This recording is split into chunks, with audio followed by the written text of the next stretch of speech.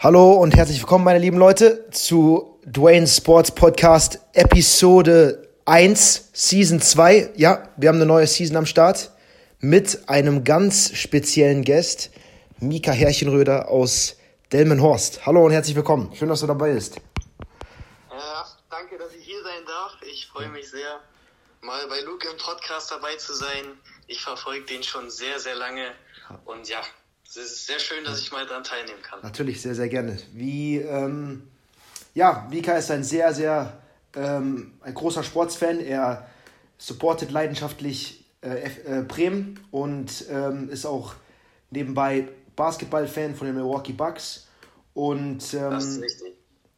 Ja, wir werden einfach mal ein bisschen ins Geschehen einsteigen und über die Premier League reden. Ich kann mal kurz rekapitulieren, was sich da so zugetragen hat. Also Arsenal, die ja so ein bisschen anfangs ins Strauchen gekommen sind, nachdem sie 3-1 gegen City verloren haben sich jetzt doch wieder gefangen mit einem 4-2 Erfolg bei Aston Villa zu Hause. Aber Manchester City hat nur 1-1 gespielt gegen Nottingham Forest. Jetzt meine Frage an dich, oder wie siehst du das Ganze? Glaubst du, der Vorsprung jetzt von Arsenal, der jetzt wieder auf 2 Punkte beträgt und sie haben noch ein Spiel, glaubst du, die können das noch weiter ausbauen oder wird es weiterhin knapp bleiben? Das ist eine tolle Frage. Man muss natürlich dann auch berücksichtigen, ich glaube, Arsenal hatte zwischenzeitlich einen sehr starken Vorsprung, der jetzt immer kleiner wurde.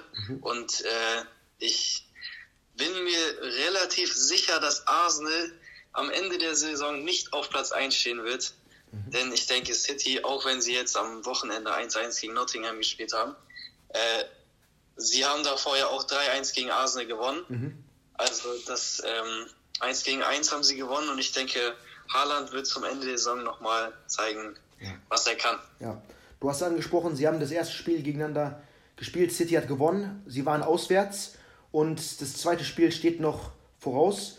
Und man darf ja nicht vergessen, Arsenal ist bekannt dafür, dass sie diese Chancen verspielen und die Meisterschaft verspielen. Denn sie waren auch vor, glaube ich, letztes Jahr oder die Saisons davor, waren sie recht weit vorne, sogar zwischenzeitlich Erster und haben es dann verspielt und City hat es dann gewonnen. Also was die Historie so ein bisschen vorahnt, ist, dass City es schaffen sollte, aber man weiß ja nie. Es wird auf jeden Fall spannend bleiben, da Arsenal ist ja international nicht vertreten, sondern City weiterhin in der Champions League. Von daher, mal schauen, wie die das dann so auf die Reihe kriegen, Champions League und Premier League auszugleichen. Und wird sehr interessant sein. Da sprichst du einen guten Punkt an. Ja. Die Belastung ist natürlich dann bei Arsenal, wenn sie nicht gleichzeitig Champions League spielen müssen. Ja. Nicht ganz so hoch wie bei City, obwohl City jetzt heute gegen Leipzig spielt. Ja. Arsenal aber denke ich noch in der Euroleague dabei. Ist das richtig? Sicher? Ich glaube nur Manchester United, weil Manchester United hat weil Arsenal wurde doch 7. letztes Jahr und die haben glaube ich, 1 oder 2 Punkte den Europa League Platz verpasst, weil Tottenham da gewonnen hat. Also Arsenal ist dieses Jahr nicht in der Europa League vertreten. Und wobei? Doch, stimmt, die spielen. Die sind noch vertreten, aber egal. Auf jeden Fall sehe ich trotzdem City weiter vorne, auch wenn City jetzt noch in der Champions League mitspielen muss. Einfach Manchester City, das ist ein Verein mit Pep Guardiola als Trainer. Ja. Das ist einfach, die spielen so einen guten Fußball, das muss man anerkennen. Und Haaland zurzeit wenige Tore, sieht man in den letzten Spielen, glaube ich, nicht so oft getroffen. Aber ich denke, er kommt da heute genau raus aus seinem Loch.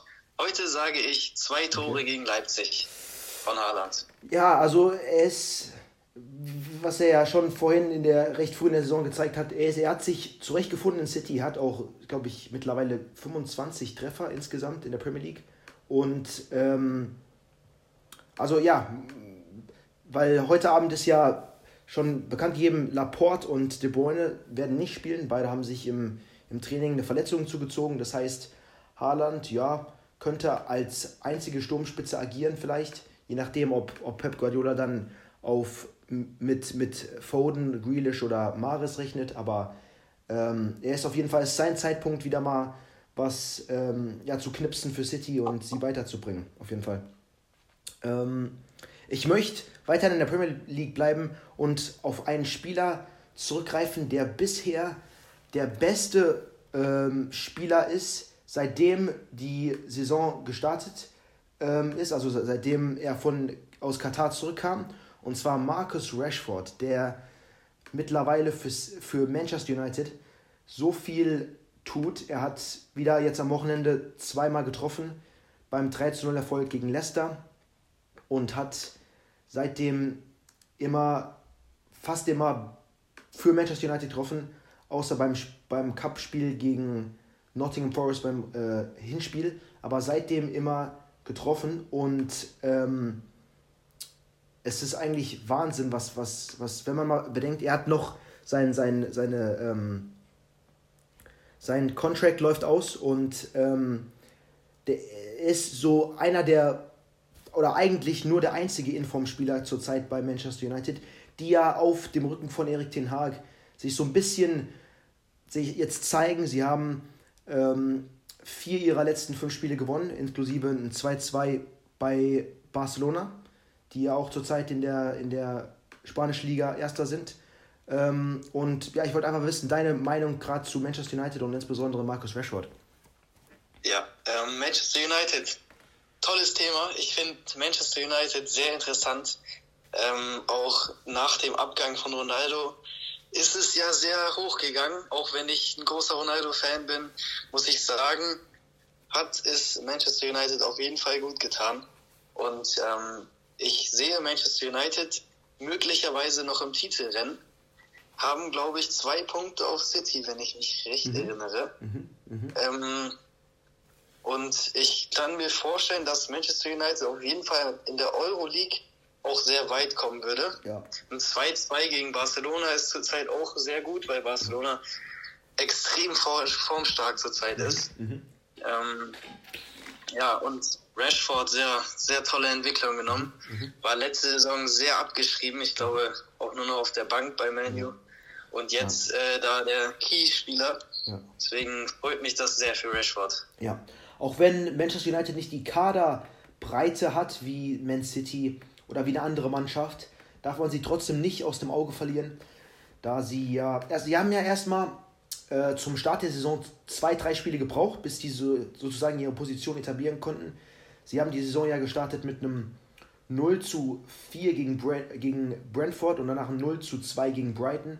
Und danach haben sie eigentlich recht regelmäßig immer 3 Punkte eingefahren, auch hier und da ein Unentschieden, aber sonst immer sehr solide.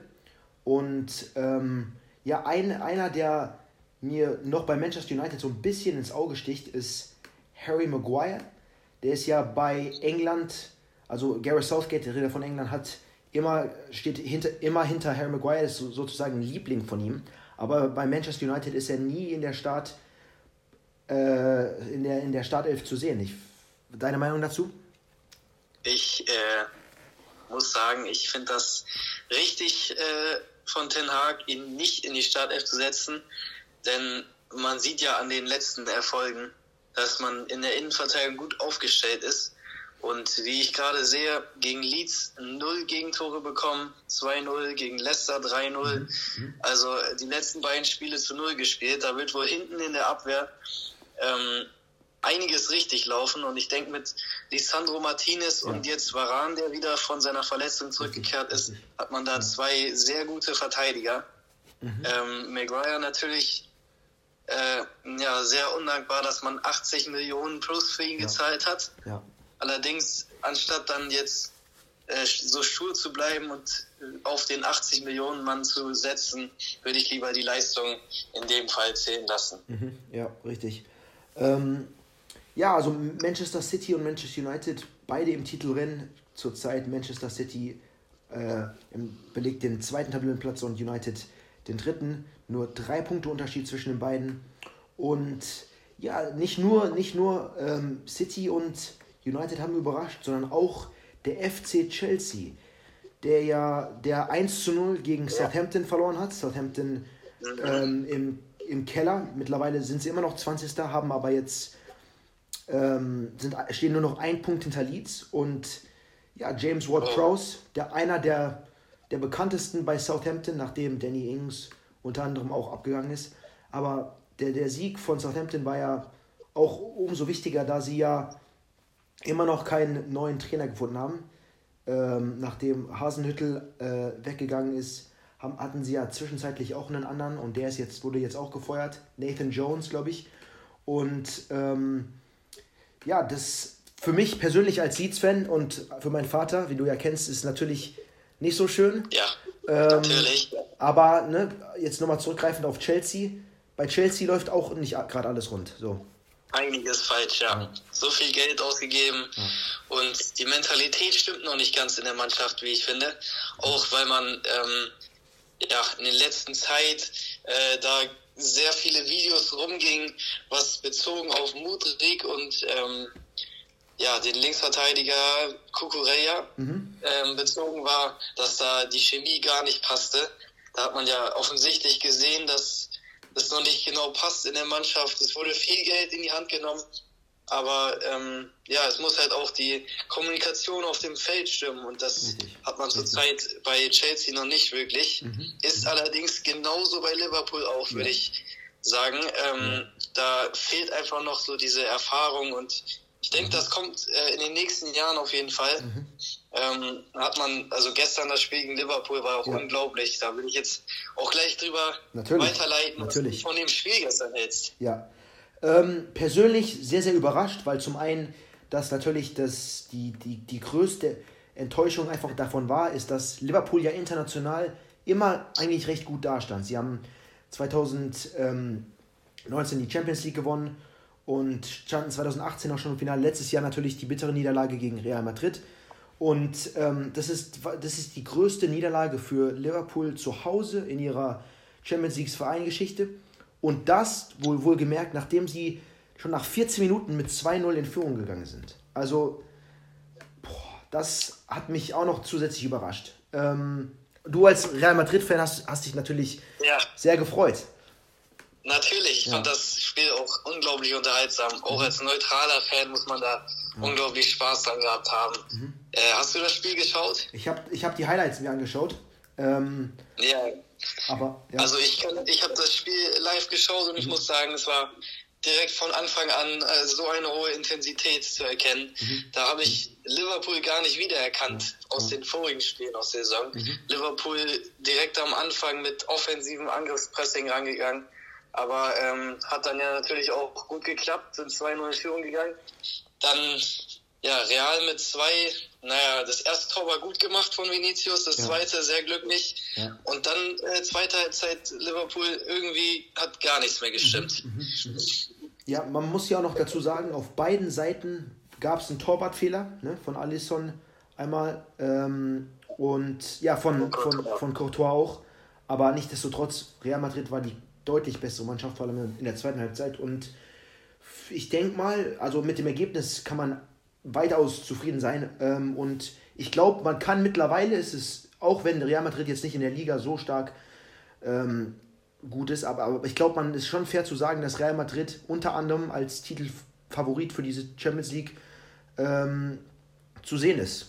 Glaubst du es auch? Ja, das kann man sagen. Natürlich auch viele andere gute Teams, Manchester City, Bayern, Napoli zurzeit auch unglaublich stark. Also Real hat da nicht so die Rolle, die sie in den Jahren 2016 oder 2017 hatten, wo sie natürlich dann komplette Favoriten waren, sondern eher so eine Nebenrolle. Aber ich denke, das könnte auch genau wie letztes Jahr wieder von Vorteil sein. Weil so, wenn man nicht als komplette Erwartung daran geht, dass man die Champions League gewinnen muss, ist natürlich der Druck auch ein bisschen leichter und es könnte wieder ein erfolgreiches Jahr für Real werden. Ja, letztes Jahr absolut. Sie waren nicht auf dem Radar von vielen Leuten und haben es trotzdem geschafft. Sie haben sich so ein bisschen reingeschlichen und dann haben sie so richtig zugelegt, als es um die Wurst ging im Finale und konnten das Ding für sich entscheiden. Ja, du hast auch noch Neapel angesprochen, die ja im Moment wahrscheinlich die formstärkste Mannschaft sind. Die haben gestern 2-0 bei der Eintracht zu Hause gewonnen. Für die Eintracht ist es eine Champions League Achtelfinale Premiere, aber Neapel hat doch nochmal ihre Stärke bewiesen. Und man muss noch zusätzlich sagen, Kolomuani, der für die Eintracht immer die Tore schießt, musste mit Rot vom Platz runtergehen. Ja, ich habe mir in dem Spiel natürlich, ich habe gleichzeitig Real geschaut, deswegen konnte ich nur die Highlights mir anschauen. Allerdings wurde mir gesagt, dass das schon ein sehr, sehr glückliches Ergebnis mit 2-0 gewesen sein soll. Denn Napoli hätte noch ein paar mehr Tore schießen können. Ja. Und Kolomuani, ich hätte natürlich gehofft als Deutscher für den deutschen Fußballverein Frankfurt, da ist das im Rückspiel noch was drin ist, aber mit einem 2-0 von Napoli und natürlich, daran zweifle ich gar nicht, aber dass Kolomuani mit Rot runter ist, das wird im Rückspiel natürlich fehlen. Ja, definitiv. Kvaratskhelia hat noch zu deinem Punkt vorhin einen Elfmeter verschossen, also hätte auch weitaus höher sein können, das Ergebnis. Also ich denke mal, ich sag mal so, Neapel und Real Madrid sind mit einem halben Fuß oder mit einem Fuß schon im Viertelfinale. Natürlich wird das Rückspiel für sich sprechen, aber die Leistung, die sie jetzt beide gestern Abend gezeigt haben, spricht schon für sich selber. Ja, wir haben jetzt ein bisschen über einen deutschen Verein geredet. Ich würde gern in die Bundesliga rübergehen, wo sich am 21. Spieltag, also am letzten Wochenende, auch einige Sachen zugetragen haben. Ich glaube, das größte Highlight von allen Spielen war, dass Bayern, die im Moment noch Erster sind, dass Bayern gegen Mönchengladbach mit 3-2 verloren hat und damit punktgleich jetzt mit Dortmund und Union Berlin sind. Das heißt, sie hatten zwischenzeitlich eine 8-Punkte-Führung, jetzt sind sie punktgleich und das Spiel, nachdem Upamecano in der 8. Minute schon rot sah, konnte man schon sagen, gut, mit 10 Männern tut man sich schwer und insbesondere dann auch gegen Mönchengladbach. Und dann fingen sie schon ein bisschen an zu straucheln, nachdem Stindl getroffen hat und Hofmann zum 2-0 erhöhte. Und danach war nichts mehr zu holen. Ja, das stimmt. Unglaubliches Spiel. Ich habe mir die Konferenz angeschaut und die rote Karte natürlich sehr, sehr, es war schon an der Grenze, würde ich sagen. Man muss da keine rote geben, man kann eine rote geben. Und natürlich verstehe ich dann den Ärger von den Bayern-Fans, dass sie sagen, wie kann das eine rote Karte sein? Ja. Aber man muss es halt so sehen, der Kontakt war da, auch wenn er sehr leicht war. Und in der Geschwindigkeit, die Player da hatte, kann das schon zu einem Fall führen. Und dann ist es natürlich als letzter Mann eine rote Karte. Ja, genau, letzter Mann, somit Bayern punktgleich und Dortmund 4-1 ist jetzt das. Also Adeyemi hat wieder getroffen, aber deren Sieg wurde so ein bisschen überschattet von Adeyemis Verletzung. Ist noch unklar, wie lange er ausfallen wird, aber Dortmund weiterhin hat gezeigt, dass sie nach der kleinen Pause da sind, wo sie hingehören. Sie haben jetzt das 8. Spiel in Folge gewonnen und und auch gegen Chelsea natürlich in der Champions League zu Hause gewonnen und glaubst du jetzt, gut, jetzt ist es vielleicht noch nicht so eindeutig zu sagen, aber wir haben ja jetzt noch 13 Spieltage vor uns, aber vielleicht kann man jetzt eine Mini-Analyse abgeben und zwar, glaubst du, Bayern wird sich den Titel wiederholen oder wird es dieses Mal interessanter und so ein bisschen auf den letzten Spieltag sich hinzusteuern? Gute Frage. Ich denke, als realistischer Fußballfan, dass Bayern das natürlich noch holen wird, weil ich einfach die Bayern kenne und die leider im Endeffekt am Ende der Saison immer konstant sind und das hat Dortmund in den letzten Jahren gefehlt, diese Konstanz. Natürlich hat man jetzt wieder einen unglaublichen Lauf mit 8 Spielen in Folge, die gewonnen werden konnten.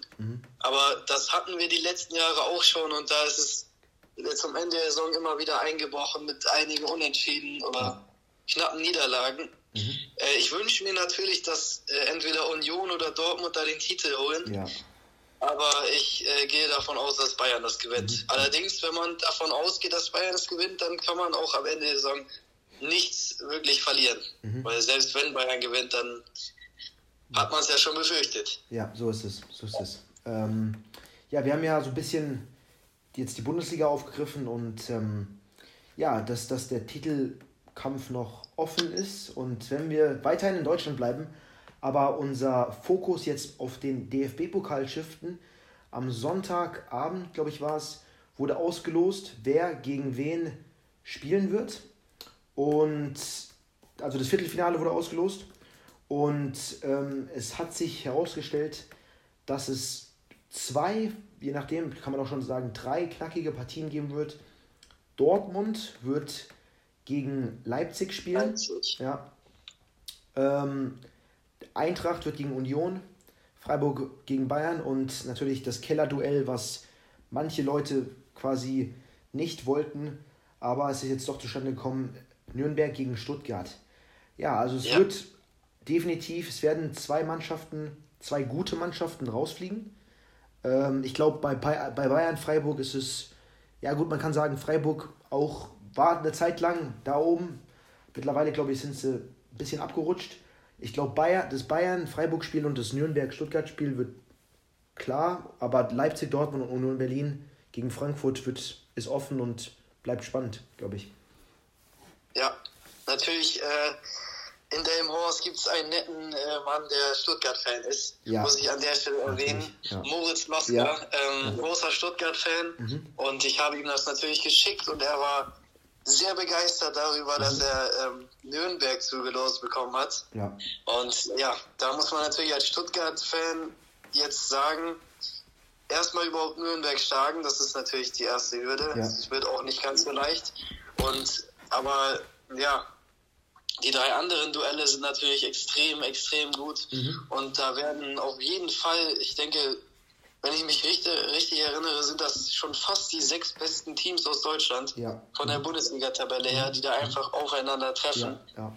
Und ja, da wird auf jeden Fall der ein oder andere Favorit rausfallen, glaube ich. Ja. Ich kann mir vorstellen, dass durch die Champions League Doppelbelastung Bayern oder Dortmund, denn ich denke nicht, dass Leipzig gegen City weiterkommt, aber Bayern und Dortmund sehe ich im Viertelfinale und dann natürlich die Doppelbelastung, Champions League Viertelfinale, Bundesliga, DFB-Pokal. Ja. Kann es sein, dass Bayern oder Dortmund rausfliegen? Ja, das ist ja möglich, auf jeden Fall. Zwar, also klar, die Belastung spielt in Deutschland und in den anderen Ligern eine große Rolle, aber ich glaube in der Premier League, wo die Mannschaften ja 38 Spieltage haben und dann noch zusätzlich die 2 FA Cup und Carabao Cup, also oder EFL Cup. Das heißt, die Premier League hat zusätzlich nochmal für die meisten Mannschaften 5, 6 mehr Spiele. Und wenn du halt nicht nur wie City oder vielleicht auch noch, kann man sagen, wie Liverpool so eine krasse Kaderbreite hast, dann bist du halt komplett, also da verlässt du dich halt massiv auf deine Startelf und wenn 1, 2 Leute dann verletzt sind, dann sind das keine guten Nachrichten für deinen Club und deswegen, das ist halt der Fußball und der Fußball wird immer größerer Wettkampf und wer halt das meiste Geld hat und die besten Spieler hat, gewinnt halt und so entwickelt sich der Fußball halt allmählich wir haben noch nicht über deinen Verein geredet, über Bremen, der jetzt mittlerweile 11. ist, zwischenzeitlich sah es besser aus. Glaubst du, Bremen schafft es Top 10 diese Saison? Also ich denke, das Ziel ist ja auf jeden Fall auch schon vor der Saison klar definiert worden, dass Europa League, davon braucht man sich gar nicht so wirklich Träume vorstellen, denn ja, das Ziel ist der Klassenerhalt und ich denke, mit dem 11. Platz, punktgleich mit Bayer Leverkusen, ist man da schon gut mit aufgehoben, auch wenn die letzten beiden Spiele 2-0 gegen Dortmund und 2-0 gegen Frankfurt verloren wurden, hat man trotzdem eine sehr, sehr gute Grundlage geschaffen. Mit 27 Punkten nach 21 Spielen. Da sollte der Abstieg höchstwahrscheinlich nicht mehr drin sein. Deswegen spreche ich jetzt schon von einer sehr, sehr soliden Saison. Und ich kann mir auch nicht vorstellen, dass Werder in die Euroleague kommen wird oder in die Conference League. Aber da sehe ich sie dann auch, wenn dann in den nächsten Jahren, wenn dann noch bessere Arbeit geleistet wird und man sich in der Bundesliga ein bisschen stabilisiert hat. Ja, du hast angesprochen. Vielleicht noch zusätzlich kann man sagen, Niklas Füllkrug, der mit seinen 13 Treffern die Torjägerliste anführt, hilft natürlich da auch ein bisschen aus. Und auch wenn man einen sehr guten Trainer mit Ole Werner hat, der sehr, sehr viel Erfahrung hat.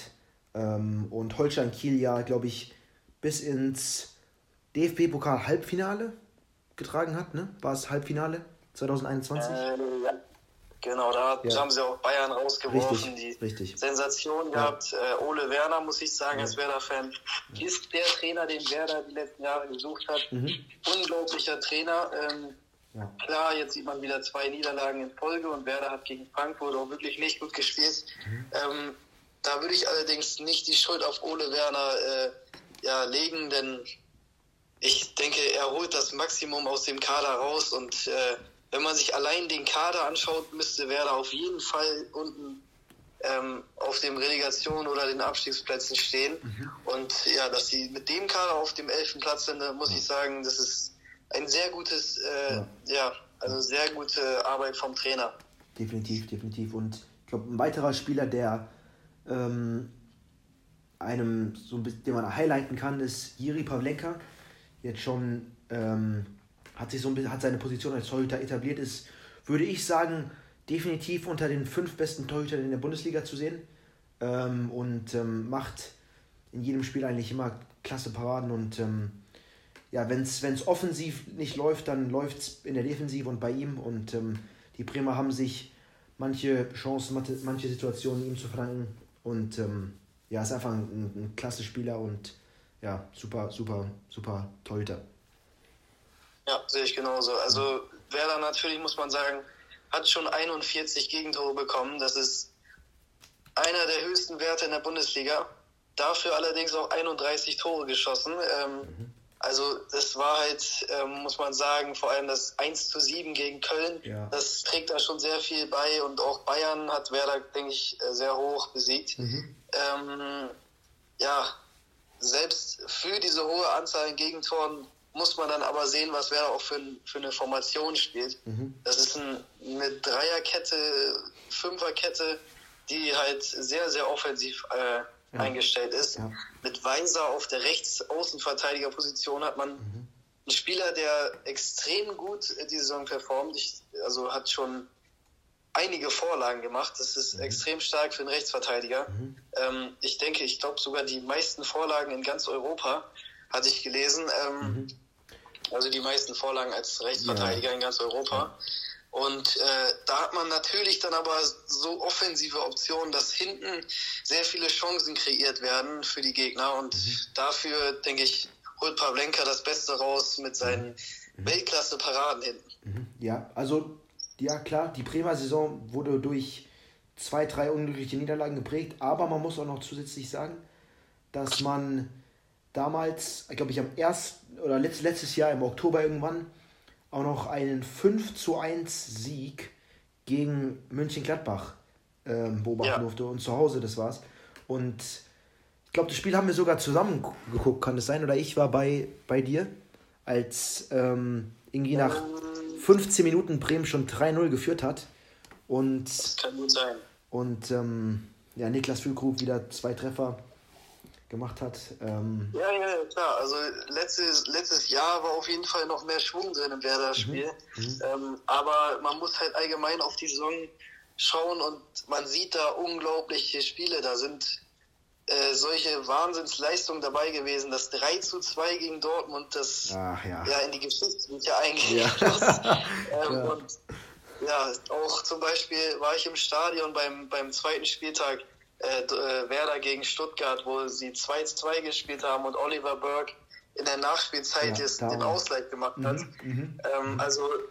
Am Anfang war die Euphorie sehr groß, weil Werder extrem viele Tore in der Nachspielzeit und in den letzten Minuten Comebacks geliefert hat. Und natürlich das 5:1 gegen Gladbach, hast du eben schon erwähnt. Ja. Da war einfach bei Werder irgendwie, da war eine extrem große Mentalität im Team vorhanden und das ist jetzt ein bisschen verloren gegangen, aber ich denke, jetzt am Wochenende gegen Bochum könnte man sich die leicht wieder zurückgewinnen. Ja, ich meine, Bochum und danach gefolgt von Augsburg, also ja, da ist das die Mentalität und auch das Spielerische definitiv ausbaufähig und ich glaube, die ganze Situation wird sich im Laufe der Spieltage und im Laufe der restlichen Saison noch optimieren, sodass man dann, glaube ich, abschließend sagen kann, dass Bremen eine durchschnittliche Saison spielen wird und ich glaube, man wird jetzt keine riesengroßen Erwartungen haben, aber man kann doch schon sagen, man kann zufrieden sein mit das, was man erreicht hat, so ein bisschen. Ja, auf jeden Fall. Ja, ich habe am Anfang erwähnt, dass du nicht nur Fußballfan oder Fußball verfolgst, sondern auch jetzt seit einem Jahr oder vielleicht ein bisschen mehr NBA-Fan bist von den Milwaukee Bucks. Und der Superstar bei den Bucks, Giannis Antetokounmpo, hat am Montag oder in der Nacht zum Montag, also am 20. Februar, hat sein Team, also Team Giannis gegen Team LeBron, All-Star Game, und Team Giannis hat 184-175 gewonnen. Und das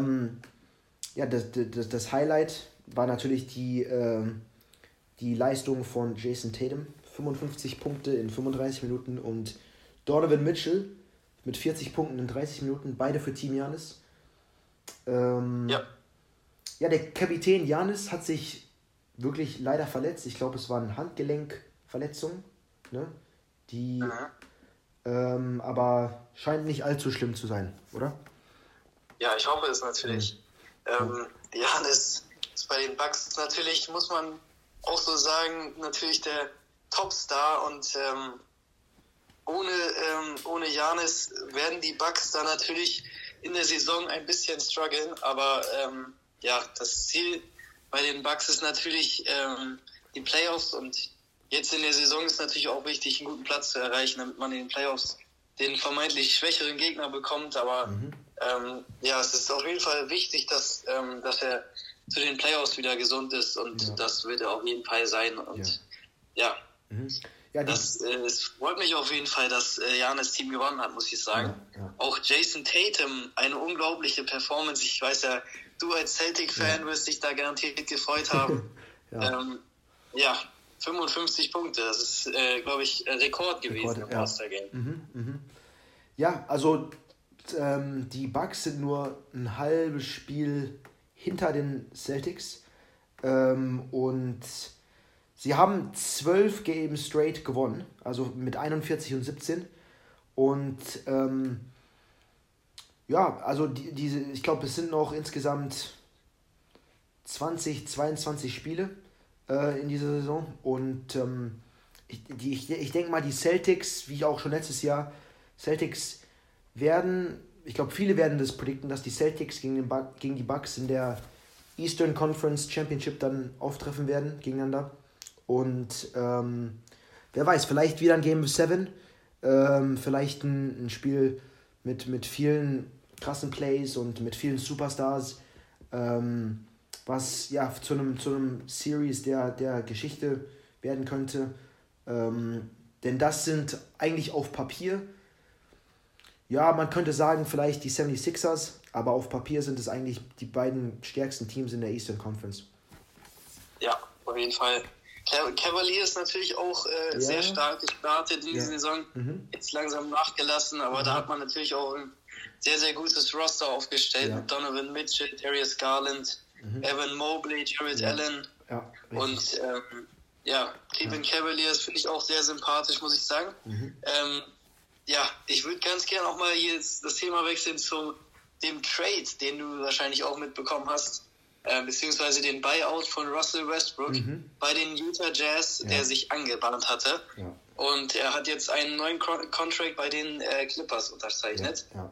Was hältst du von dem Signing der Clippers? Ja, also, das, wenn man sich jetzt mal so die Front 3 anschaut, das ist jetzt Westbrook, Kawhi Leonard und Paul George. Alle drei mit sehr, sehr viel Erfahrung. Paul George und Westbrook waren ja schon in OKC vereint. Und Kawhi Leonard, der in 2019 mit den 76ers, mit den Toronto Raptors die NBA Championships gewonnen hat. Aber die Clippers sind jetzt 33 und 28, sind Vierter zurzeit in der Western Conference, und jetzt, wenn alle drei so ein bisschen in Schwung kommen und dann so ein bisschen ihre Performance finden und dann auch zusammenspielen können und das Team tragen können, dann sehe ich die Clippers auch womöglich recht spät noch in den Playoffs. Also ich denke, dass sie dann, die Nuggets werden mit Sicherheit den ersten Rang belegen, keine Frage. Und dann Grizzlies und überraschenderweise die Sacramento Kings. Aber die Clippers könnte ich definitiv, weiß nicht, vielleicht, wer weiß, in der Western Conference Championship, aber sonst eine Runde davor auf jeden Fall. Auf jeden Fall 3 individuelle Qualitäten, die sie jetzt dabei haben. Mal schauen. Hier alles möglich. Ich meine, die haben, wie gesagt, alle super Erfahrung, und wenn alles klickt, es muss ja alles klicken, ist ja wichtig noch zu erwähnen, es muss klicken, aber dann ist auf jeden Fall das Potenzial da, Großes zu erreichen. Richtig. Ich bin ja auch ein sehr großer Russell Westbrook-Fan, obwohl es auch viele Hater natürlich gibt. Ja. Ich denke, Russell Westbrook kann man entweder lieben oder hassen, je nachdem. Ich bin dann eher einer, der ihn liebt, denn ich finde, so eine Athletik, die man bei einem Spieler gesehen hat, das ist sehr, sehr selten, und selbst wenn seine Dreierquote natürlich dieses Jahr und auch schon letztes Jahr zu wünschen übrig lässt, hat Russell Westbrook in einigen Spielen trotzdem noch bewiesen, dass er es kann. Vor allem sein letztes Spiel für die Lakers mit 27 Punkten nochmal gefinisht, und ich habe mir das Roster von den Clippers nochmal genau angeschaut, und da fehlt halt genau ein wirklich solider Point Guard. Da ist bisher das Roster sehr schwach aufgebaut worden. Da hat man nur Bones Highland. Und ich denke, Russell Westbrook könnte da auf jeden Fall sehr gut reinpassen, deswegen freut mich das sehr. Auch mit Paul George und Kawhi Leonard, es könnte gut harmonieren, denke ich. Ich bin da guter Dinge, dass die Clippers da ordentlich was reißen können. Ja, ich bin ganz auf deiner Seite, wenn es um Russell Westbrook geht. Ja, er hat in Los Angeles viel zu tun gehabt und auch von den Fans sehr viel Kritik bekommen. Aber jetzt hoffen wir es natürlich für ihn, dass er sich in Los Angeles, ist ja die gleiche Stadt, nur ein anderes Team, dass er sich da zurechtfindet und da wieder zu seiner zu seiner Topform, wie man ihn kennt, zurückfindet und da das Beste abliefern kann und das Beste seinem Team geben kann. Wir haben kurz gesagt, dass er davor bei den Lakers war. Die Lakers zurzeit ganz, ganz schwach. Die sind 13. Haben 27 Spiele gewonnen, 32 verloren. Obwohl LeBron James im Spiel gegen die New Orleans Pelicans